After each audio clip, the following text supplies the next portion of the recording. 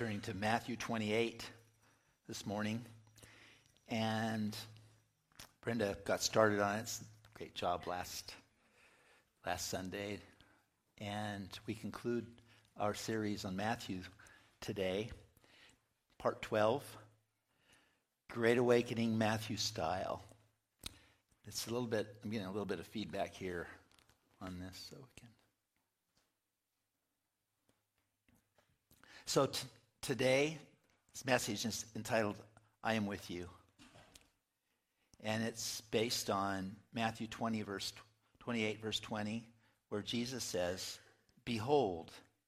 And as you've heard me say many times, behold in the Greek means to behold. To actually look at it carefully. Look at it carefully. I am with you always. Isn't that a wonderful thing to look at carefully? Jesus' last words in Matthew's gospel, look at this carefully. I am with you always, even to the end of the age. And no one knows for sure if it's Jesus saying amen or Matthew adding his amen.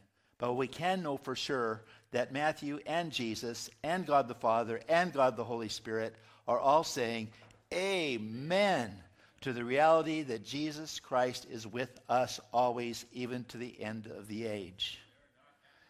In the First Great Awakening in England and in the colonies in the mid-1700s, John Wesley preached, and hundreds of thousands of people came to Christ in the course of his life. His last words before he went into glory were these words, the best of all is that God is with us. Hallelujah. This is the air I breathe. And Matthew, I believe his life verse that is constantly in his heart, Jesus' words to him as he sat in his tax collecting booth, follow me. And that refrain is expressed in that gospel hymn, I have decided to follow Jesus. No turning back, no turning back. I have decided to follow Jesus. The world behind me, the cross before me. Though no one else follows, yet I will follow. I remember an evangelist, Wes Lancaster, coming to the little church I was part of as a teenager, as a traveling evangelist, special meetings. He looked me right in the eye and said, Dan, you follow Jesus no matter what anyone else ever does. And this is Matthew, his life verse. And what is so cool about this last phrase in his Great Awakening book is that this opportunity that Jesus is saying, I am with you, Matthew. I am with you, Matthew's church, to the end of the age and beyond.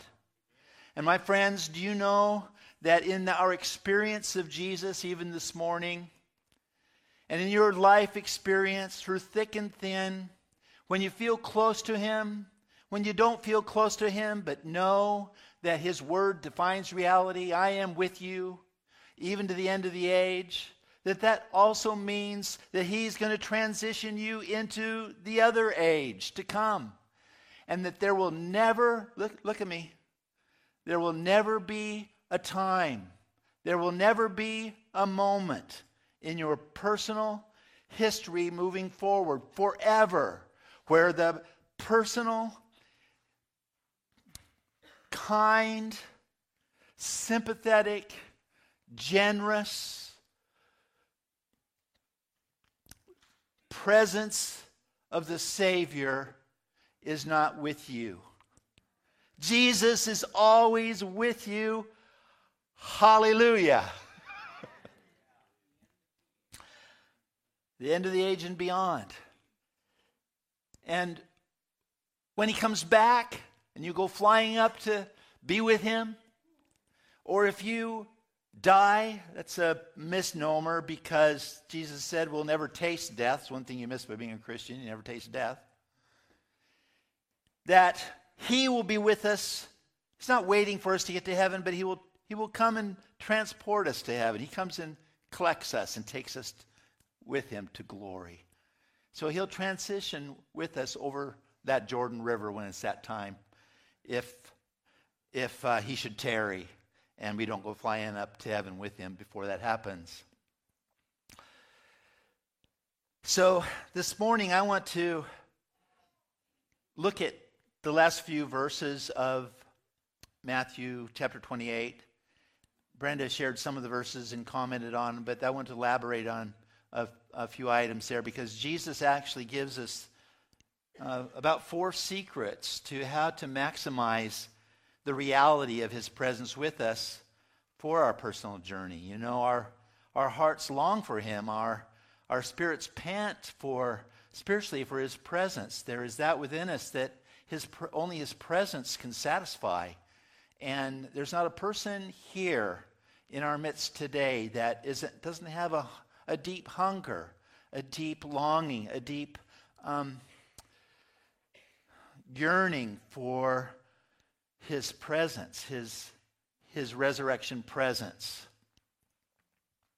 And Matthew gives us some hints on how to maximize that and see a deeper manifest presence of Jesus in our lives. The first talking point I'd like to say is get going with guidance. Get going with guidance. We know from Brenda's talk and from reading Matthew 28 that the angel came down and rolled the stone away, and the angel's brightness and the glory of God and the angel terrified the guards, and they were so petrified, terrified, that they shook and that they were like dead men, the Bible says. They just couldn't handle that. And it's a bit of a hint of what will happen to those without Christ on the last day, sadly, and it should motivate us to try to get as many people to avoid that as we can, that there will be nothing to hold on to. There will be nothing to grasp. There will just be terror. There will be mountains, please mountains fall on us. Or where can I hide? There will be no place to hide. And there's no place to go. And so Psalm 2 says, kiss the Son, lest he be angry with you. I mean, the option to pressing into Jesus and having Jesus as our Savior is not very pleasant, is it? But let's read the scene here in just a moment. Matthew 28, verse 5. The ladies come and they see what's going on. They don't know what, in their hearts there's a question. There's not a verbal question that is asked, but the angel answered what was it going on in their hearts. Like, what is happening here? And the angel answered and said to the women, Mary and Mary, do not be afraid, for I know that you seek Jesus who was crucified. He is not here, for he is risen, as he said. Come see the place where the Lord lay, and go quickly and tell his disciples that he is risen from the dead. And indeed, he is going before you into Galilee. There you will see him. Behold, I have told you. Notice that the angel gets incredible satisfaction from responding to the guidance that God has given him, the angel. It's like, yep, I'm totally satisfied now. I told you. So they went out quickly from the tomb with fear and great joy, and ran to bring his disciples word.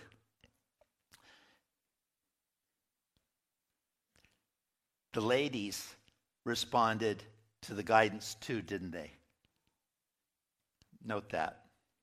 And as they went to tell his disciples, behold, Jesus met them saying, rejoice.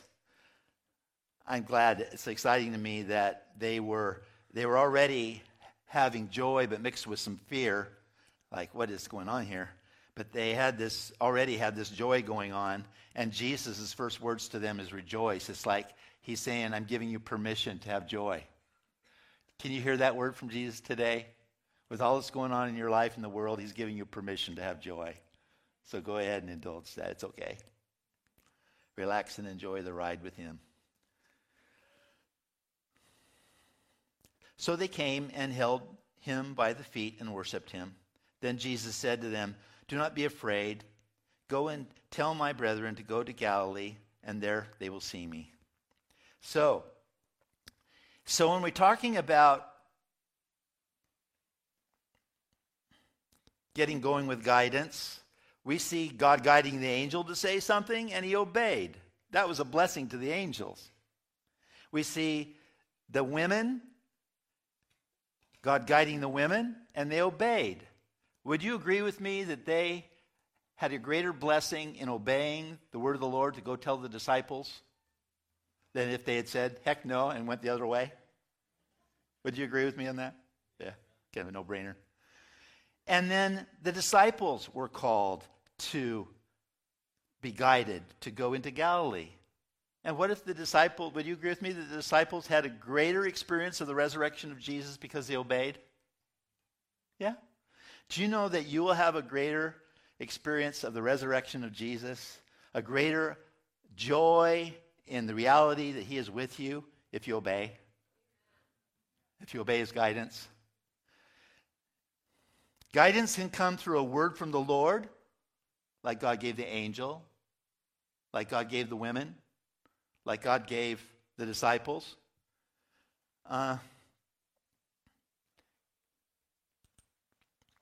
The word of the Lord can come through an angel. The word of the Lord can come through other people. The disciples got the word first, not directly, but from the women. It was like a personal prophecy from the ladies, right? Jesus also said, my sheep hear my voice. So there is an amazing supernatural dynamic to your personal guidance that God is giving you. It's a powerful, powerful, powerful experience. This word from the Lord, getting a word from God, asking God for guidance, seeking confirmation in circumstances and through other people and multitude of counselors or safety, and praying or getting a prophetic word or having the peace of Christ ruling in your heart where you know and you know that you know. There's an anointing of faith on you that you've got a word from the Lord to do this or to do that. You know what I'm talking about? People have that experience. I want to also say that there's another way as well to get guidance, and that is through the guidance that come through wisdom from the Lord. Not just the word of the Lord, but wisdom from the Lord that God gave you. He gave you a brain to think with, that you can use common sense. That's also part of the guidance that God has built into his guidance system. For instance, the disciples were told to go into Galilee, but when they got there, Jesus wasn't there yet. So what did they do? They went fishing. So whenever I don't know what God wants to do, I just go fishing. Well, they went fishing, and Jesus was totally into that for them, wasn't he? I mean, he went ahead and caught some fish himself. I don't know if he just said, or if he actually had a net or what he did, but he had fish ready for them when they came out of their boat. And they caught a bunch of fish too, as you read that delightful story. And so that was just something that they just decided to do, and God's blessing was on that. Do you know that God's blessing can be on just the wisdom that you have in your life as you think about your life and your day and your week and just planning stuff out? There's a word of the Lord prophetically to you, but there's also the wisdom that God gives you just for life. Word of the Lord and the word of wisdom. Two ways that are important for guidance. I think of another example of this is Saul before he became king in the Old Testament in 1 Samuel chapter 9, chapter 10. Samuel meets up with Saul, and long story short, he tells Saul, as he's easing him into this idea of being king of Israel, he says, this is what's going to happen to you, Saul, in the days ahead. 3 men are going to meet you, one carrying 3 young goats, another carrying 3 loaves of bread. Pretty specific prophetic word there, huh? And another carrying a skin of wine. And they will give you 2 loaves of bread. Pretty specific guidance, right? And that's exactly what happened. Stirred Saul's faith in the moment. But then there's this fascinating line. And he says, until the word of the Lord comes to you, whatever your hand finds to do, do it.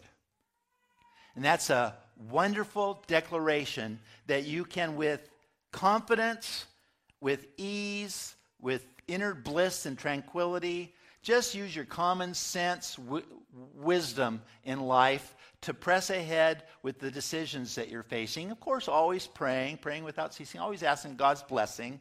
But you don't have to get a word from the Lord about every decision that you make, because God works through wisdom as well, okay? The two work together very powerfully. God also works through our conscience.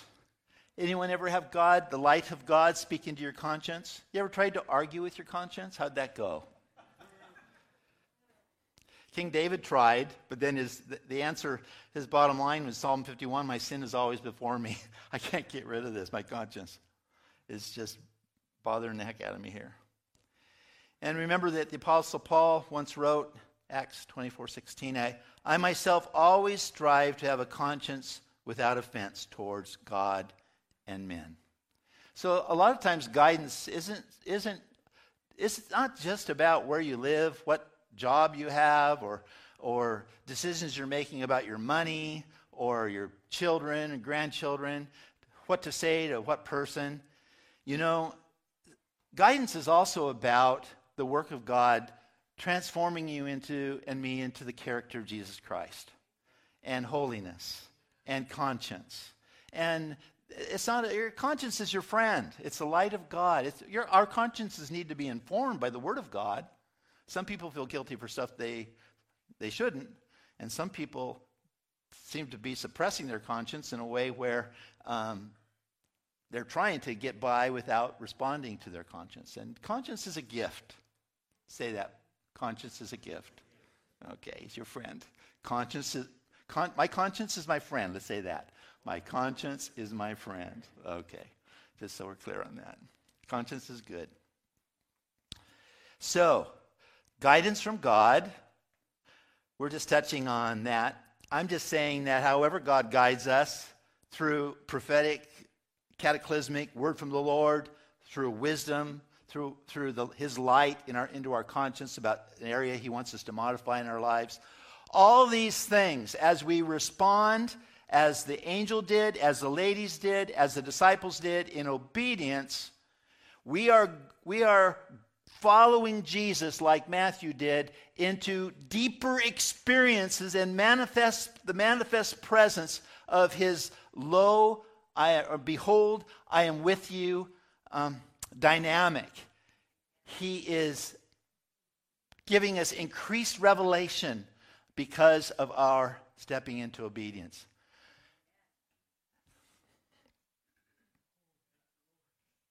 Secondly, deal decisively with doubts. In our postmodern world, there's a pervading philosophy that says doubt everything. Nothing is certain. If you haven't run across that, you probably have your head in the sand.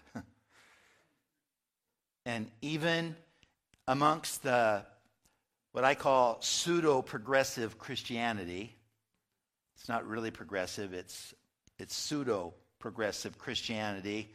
In our day, it's old-fashioned liberal theology, which not only says God is love, but it says all expressions of love is God, and God is in every person, whether you're in every religion. It's just, I'm not going to get into the details of it. I'm just saying it's an old liberal theology with a new paint job, with dynamic leadership and communication. It's a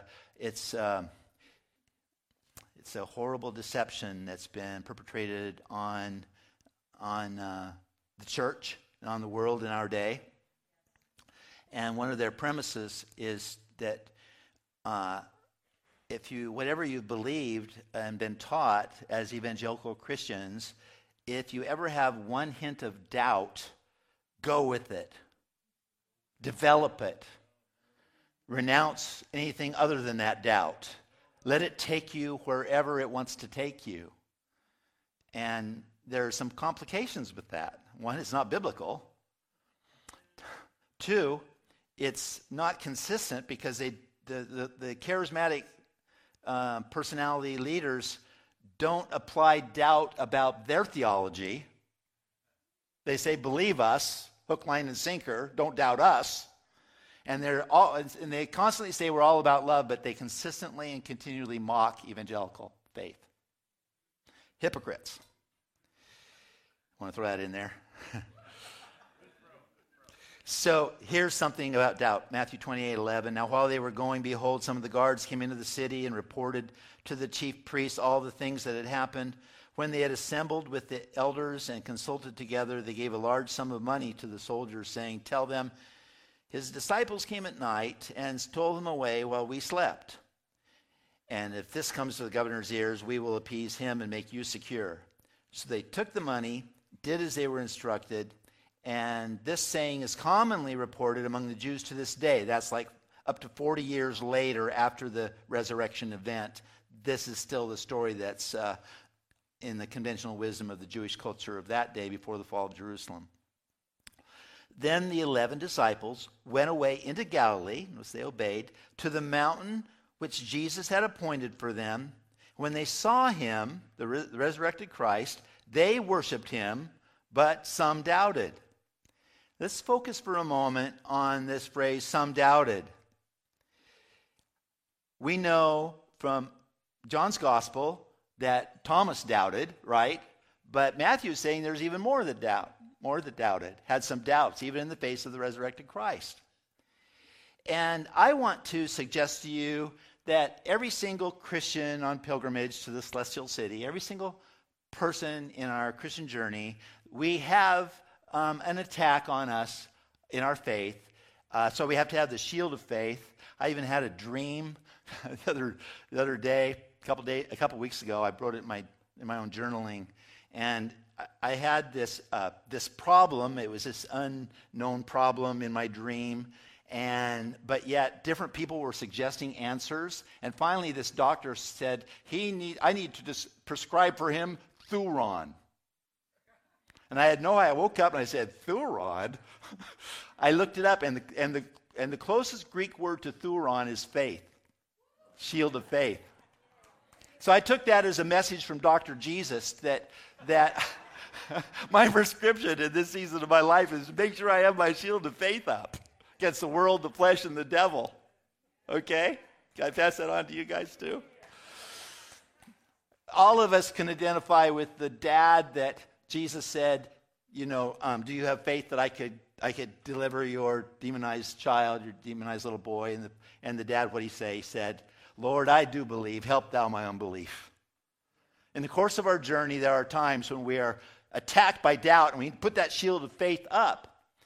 But Matthew is saying it was more than just than Thomas that doubted. And I want to actually, so in other words, it's more of a common problem than just 1 out of 12. Probably more like, well, clearly, now there's 11 disciples there. 11 out of 11 would have it or did have problems with doubting. Some doubted is the point, that it's more than just Thomas. But I want to look at Thomas just for a moment. Thomas, I think he was hit by PTSD. I seriously do.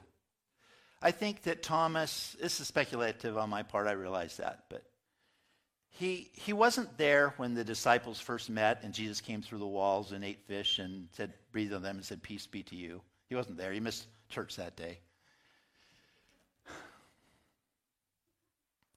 You ever had some kind of emotional discouragement or disappointment that made you it sort of set you up? So maybe even subconsciously you wouldn't even admit it, but I'm kind of mad at God. I'm not going to go to church. Well, Thomas missed the gathering, and because of that, he missed the collective stirring of faith that Jesus was imparting to the 11 disciples that were left.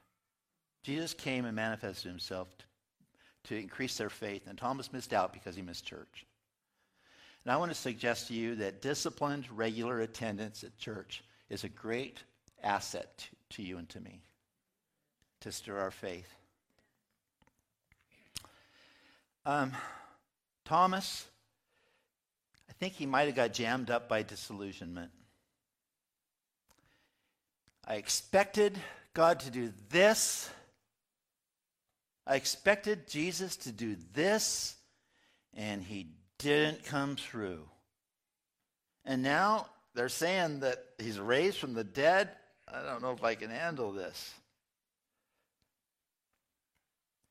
I want to suggest to us all that in the course of our lives, there will be times, you've noticed it already, there will probably be more times where you expect things to go a certain way and they go a different way.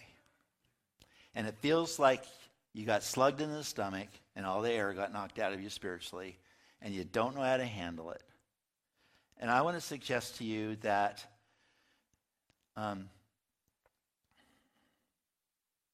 that you need to look at it a bit different. I'm going to give you a quote from Jerry Cook right now that will be the most important quote for many of you here. Most important part of this message, even though it's just a very short quote.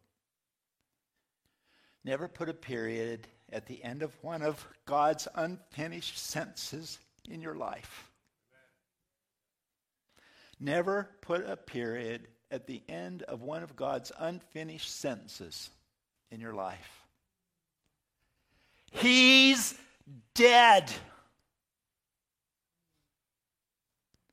He's dead and I'm not going to go to church. I got to figure out a different course. Period. God whispers, Romans 8:28 is still in the Bible. I work all things together for good to those that love God. I am not done. The sentence is not completed.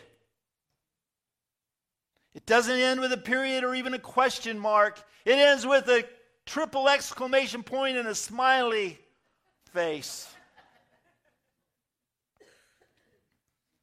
You apply that.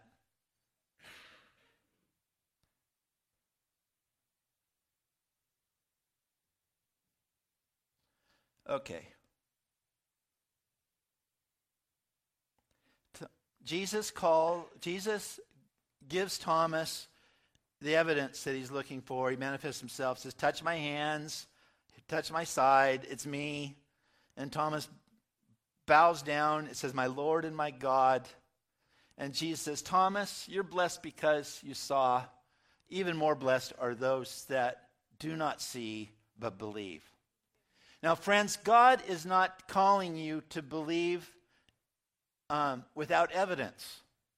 He's calling you to believe based on the testimony of Thomas, of the other 10. These are men of integrity.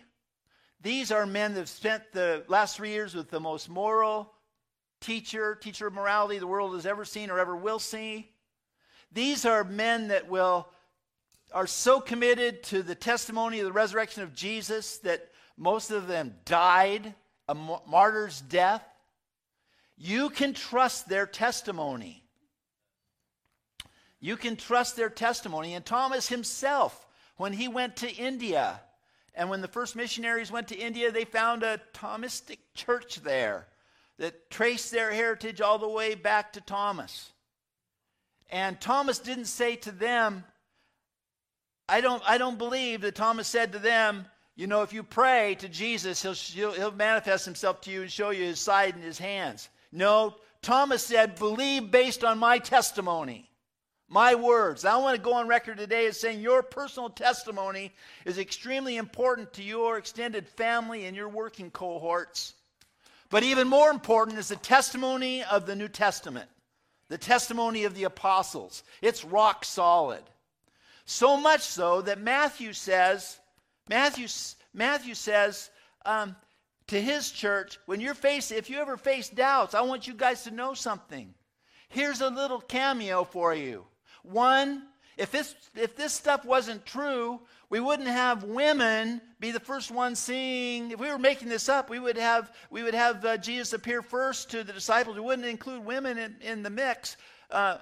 Because in that day, wrongly, they were wrong in doing this, but women's testimony wouldn't even be admissible in court. So but But the fact that they included it is because it's true. It's true. And the best argument against the resurrection of Jesus is that the disciples, without waking any of the guards up, rolled a 1-ton rock away, no noise, stole the body of Jesus, lied, and continued to lie till they were all dead as martyrs after spending 3 years with the best moral teacher in the world. This is the best argument, Matthew says, that they could come up with. This is it. That's all you got? That's all you got?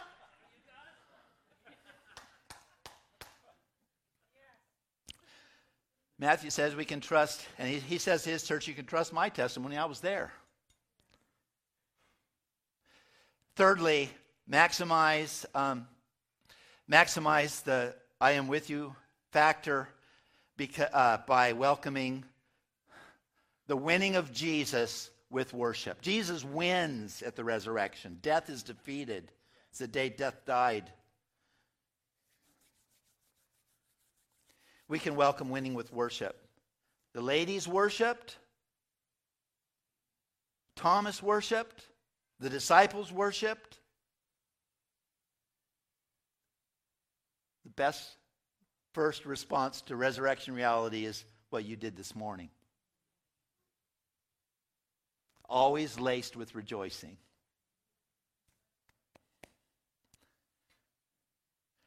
I'm not going to talk anymore about that because if it ain't broke, don't fix it.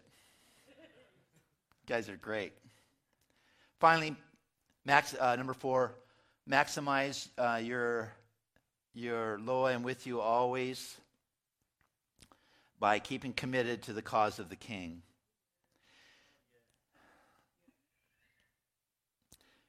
All authority has been given to me in heaven and on earth. Go therefore, make disciples of all nations. Baptize them, teach them everything I've commanded you to teach. Lo, I am with you always, to the end of the age. Amen. You know, Matthew totally was all in. If he was playing poker, he was all in. But it wasn't a gamble. He knew it was true. Do you know that he lived from heaven to earth in his mindset? Do you know that Matthew uses the phrase kingdom of heaven 32 times? He lived from the heaven realm to the earth realm. He knew it because Jesus. Do you know the other Luke, John, and Mark don't ever not once refer to kingdom of heaven. They always refer to kingdom of God. Matthew does too. Matthew had this nuanced revelation. I'm in heaven now. I'm seated together in heavenly places with Christ Jesus. I'm living from this spot. And I'm continually looking for an opportunity to see a need and meet it in Jesus Christ's names. You know what that's just easy ministry. Open for business, see a need and meet it in Jesus' name in the anointing of the Spirit. It's going to be nuanced according to your own personality. God's great strategy for this world is you. The personality of Jesus through your personality, the way you do things, the way you talk, the way you think creatively, the way you are happy and being blessed. I love the freedom to be me. Don't you love the freedom to be you? I love the kingdom of heaven. I want to live more from the mindset of heaven to earth, don't you? I just love it. It feeds me, makes me feel close to Jesus. Makes me feel so close to Jesus. I have to include evangelism in my life. I'm sorry, that's I try to take 4 hours a week to just do soul winning. And that 4 hours is some of the best of the week. I mean, I do pastoral stuff the other time, and that's all good. That's all important stuff. But I'm a better pastor because I spend those 4 hours doing the soul winning. And one of the things that, in terms of nuance, I came across 9 teenagers waiting for a restaurant to open at their lunch hour in Old Town Medford the other day. And I said, hot dog. So I walked up and said, hey, young people, for a chance to win a $10 bill, can I talk to you about Jesus for just 2 minutes? If anybody wants to hear about Jesus and have a chance to win a $10 bill, line up on this line. Of the 9 that were there, only 2 stood on the line. I had a number on my phone, the number 2. I said, choose a number, 1 or 2. One of them chose 2, one of them chose 1. Obviously. I preached Christ to them, gave them a chance to be saved. One of them didn't say anything, but one of them said, you know, I'm going to do this, but I want to do it at home, not in front of all these people. I said, awesome. But what I want to say is, the anointing was there. The presence of God was so there. And all 9 of them, they couldn't get away. They were like the soldiers, numb, you know, they couldn't move. I think they were terrorized. Like, what is going on here? But I love the glory of God that came down and how I could tell God was talking to them. They were like stunned. It was a really trippy experience. You know what? Don't try that at home. You do you, okay? Because you do you. Put a big smile on your face, like me being me gives me a big happy smile. Kingdom of heaven stuff. Keep doing it, church. Let's stand up.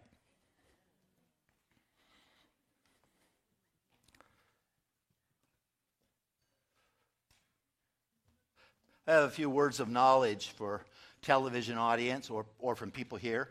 There will be a pastoral care team at the front to release holistic healing to you, body, soul, or spirit. Wherever you need a miracle, we'll believe with you in faith for Jesus, who's the same yesterday, today, and forever to meet your need. These are words of knowledge for people here or for people watching on television today.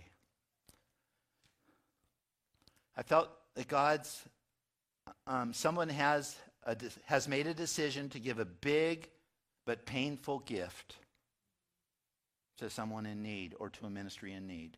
I'm not saying I'm not saying it's New Song Church. I'm not asking for that. But there's someone that has already made the decision, and I feel like God is saying he's behind that. He's blessing that. He's with you in that, and you're going to have incredible supernatural heaven joy as a result. Watch out, it's going to hit you. I feel like today that there's someone with numbness in your head. It just feels like there's numbness in your head. I know, I never heard of that phrase. That's just a phrase that came. Also, numbness in your feet, someone else. And tinnitus ringing in your ears. So those at home, just as an expression of faith, touch your computer screen or your television monitor. And just as you touch it, just know that Jesus is touching you and bringing you healing, bringing you help, bringing you blessing. And those of us that are here, if you're identifying with any of those, come up here, or anything else that you need. If you've not started your journey with Jesus, if you haven't started the I am with you joy, let today be your day. Whoever calls on the name of the Lord Jesus will be saved. Call on him, he will save you and get things going in an amazing, amazing way. Church, we love you. God loves you. Go with a smile on your face, a song in your heart, a dance in your step. You have the right to be happy. God bless you.